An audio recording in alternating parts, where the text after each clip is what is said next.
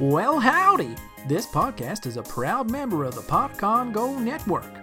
Podicon Go, family-friendly shows that are fun for everyone.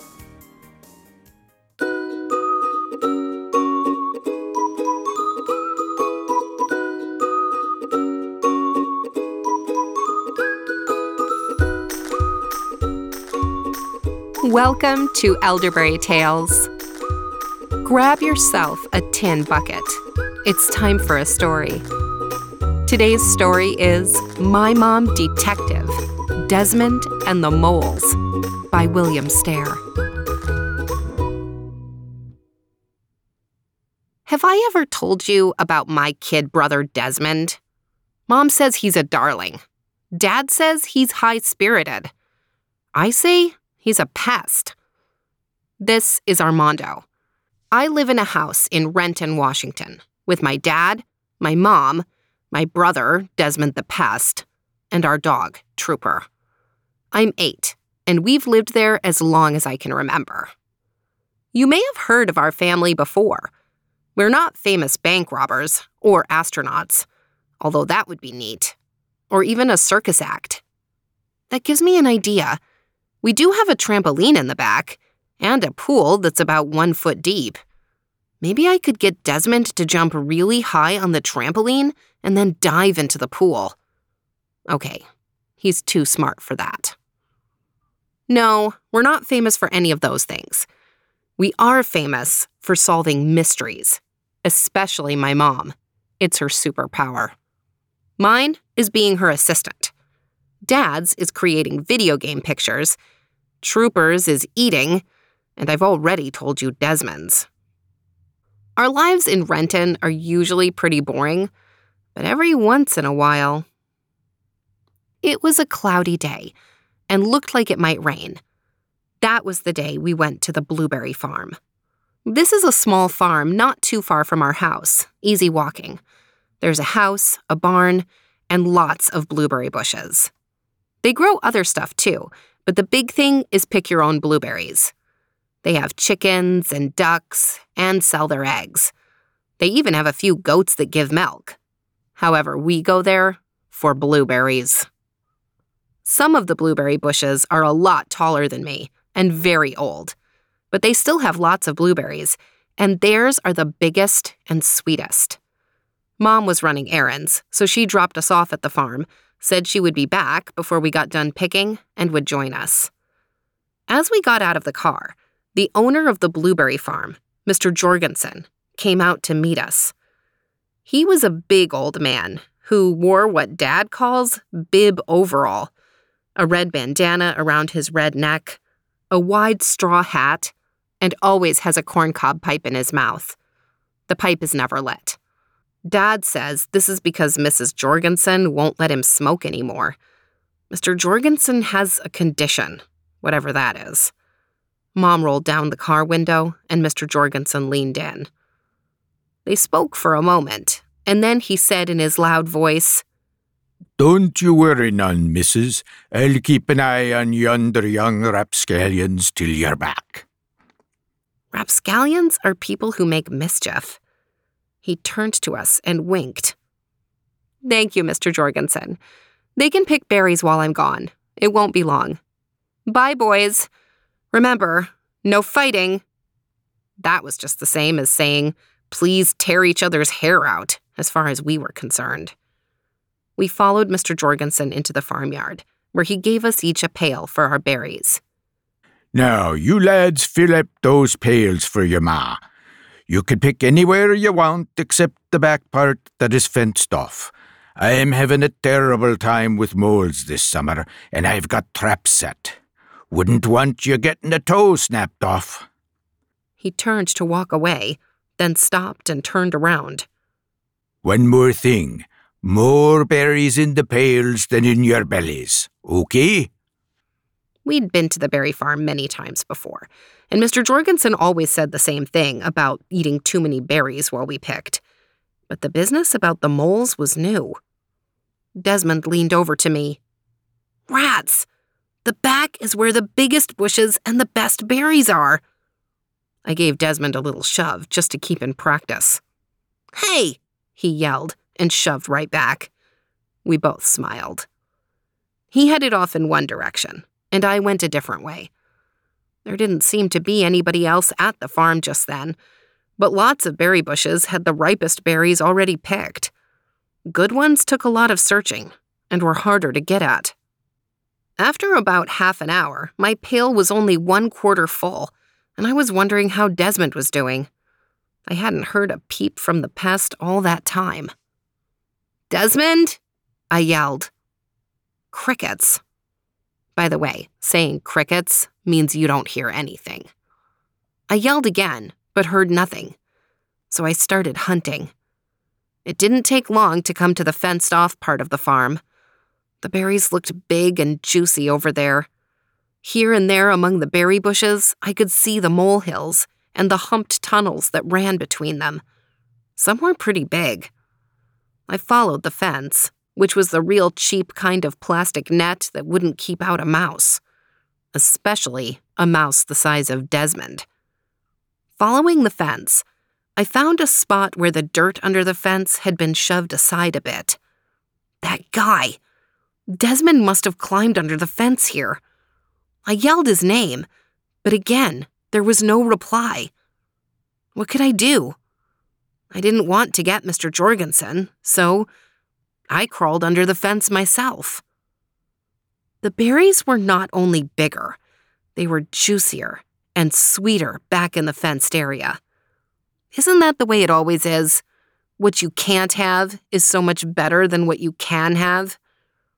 That is a naughty thought. Anyway, I wandered among the bushes, tasting as I went. Walking around an especially large berry bush, I ran into a dirt wall. Well, it wasn't exactly a wall. It was really a giant mole tunnel that had pushed the dirt up as high as my knee. At first, I was just going to step over it, but then decided to follow it. It was only a few steps before it came to a huge pile of dirt.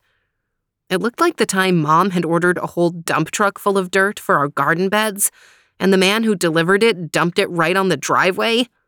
Boy, did Desmond and I have fun running up and down that huge pile and playing King of the Hill. That is, until Dad got home. Then he became the king of the hill, and neither one of us could knock him down. As I looked at the giant pile in front of me, I realized there was something sitting at the bottom. A berry pail. Desmond's pail, about half full. And right next to it was a trail of footsteps leading up and over the top of the dirt pile. Desmond's tracks. The pile was so high, I couldn't see if Desmond was hiding on top. Maybe he thought Mr. Jorgensen was going to catch him, and he was hiding up there. I didn't want to get caught either, so I called out softly, "Desmond?" hoping he would hear me and answer without Mr. Jorgensen knowing. Crickets. I called again, just a little louder. "Desmond!" Still nothing. But then I thought I heard a shrill squeak. Shrill means a high sound that is very sharp and almost hurts your ears. Sometimes a baby's cry is very shrill. The sound did not come again, so I decided I had to climb up and see if Desmond was there. Even if he wasn't, from that high up, I might be able to see where he was. The dirt was very soft, so the climbing was hard, but it didn't take me long to get to the top. I felt like a king. But no Desmond. There was something, however. At the very center of the hill, there was a large hole. I looked down inside. It was very dark, and at first I couldn't see anything.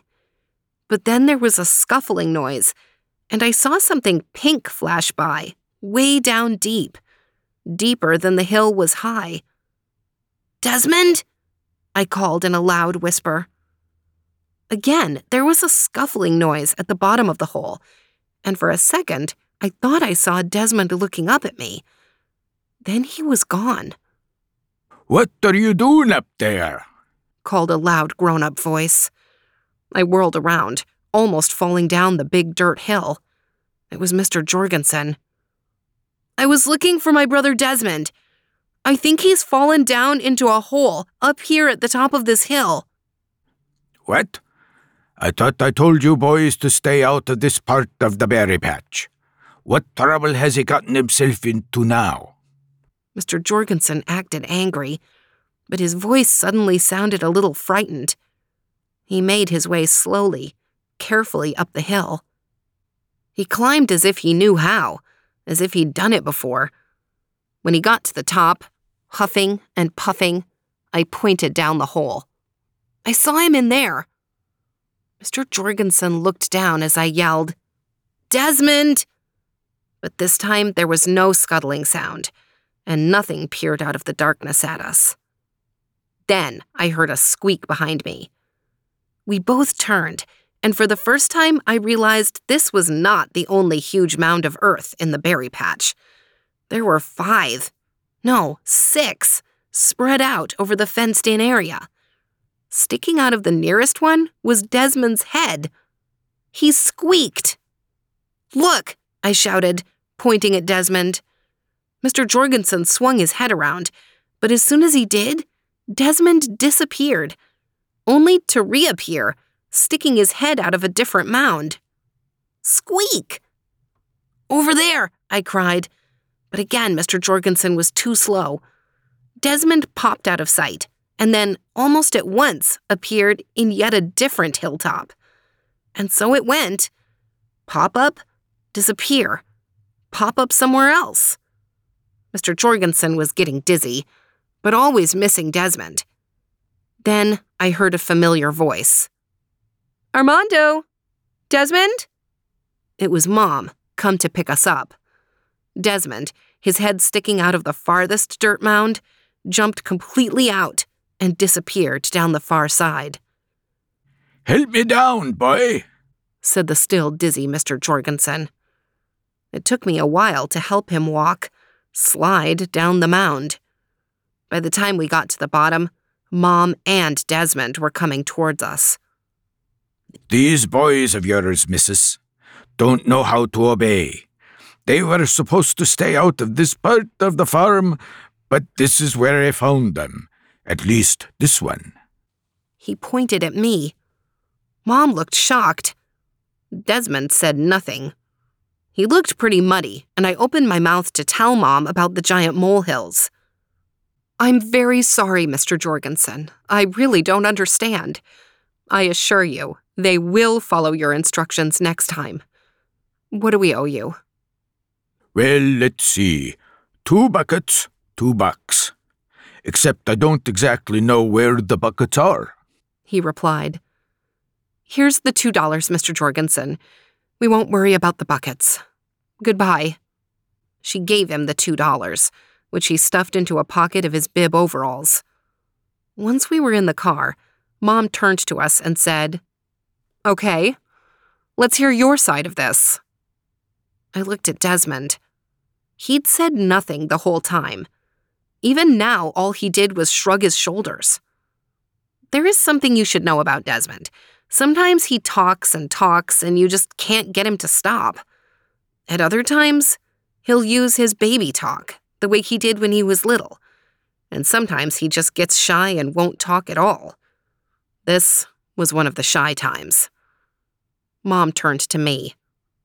"Maybe you can explain this, Armando?" "Well, there really isn't much to tell. We were picking blueberries, and Desmond wandered off. When I tried to find him, I discovered he'd gone beyond the fence, into the part of the farm that was forbidden. I tried to get him to come back, but there were these big hills of dirt back there, and he kept jumping up from behind one after another." I decided not to tell Mom about the hole in the hill I'd climbed, or maybe seeing Desmond in a tunnel down below. "You two certainly made Mr. Jorgensen angry. It may be some time before we get to come back here. Oh, I almost forgot. I wanted some eggs from Mr. Jorgensen."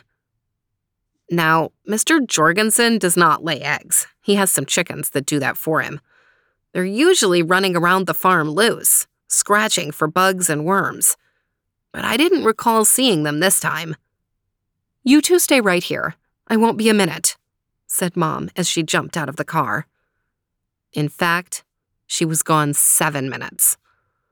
While she was gone, I turned to Desmond. What were you doing down in that tunnel under the hill? And how did you get back out?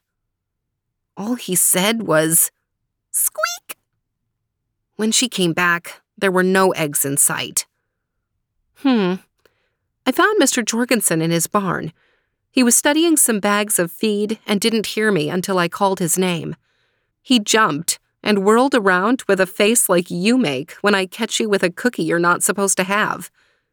I said I was sorry for bothering him, but did he have a dozen eggs? He just stood there with his mouth hanging open, then finally said his chickens are not laying right now. He seemed so nervous that I think he was not telling me the whole story. I smell a mystery. And then she winked at me.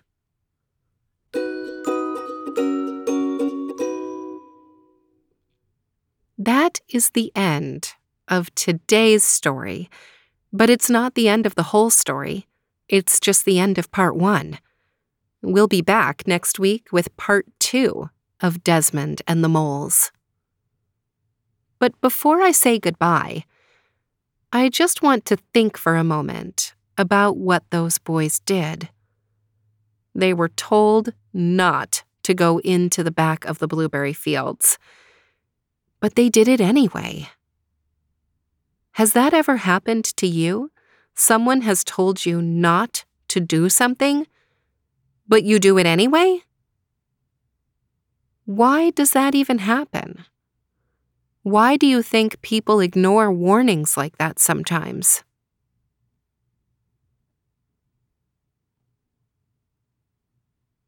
Sometimes we follow the rules just because we know that we are supposed to. But I think it helps if we understand why something is dangerous or what the rule is for. I'm certainly glad neither of those boys stepped on a mole trap. Be sure to tune back in next week for part 2 of this story, Desmond and the Moles. Trust me, this story just gets more and more interesting.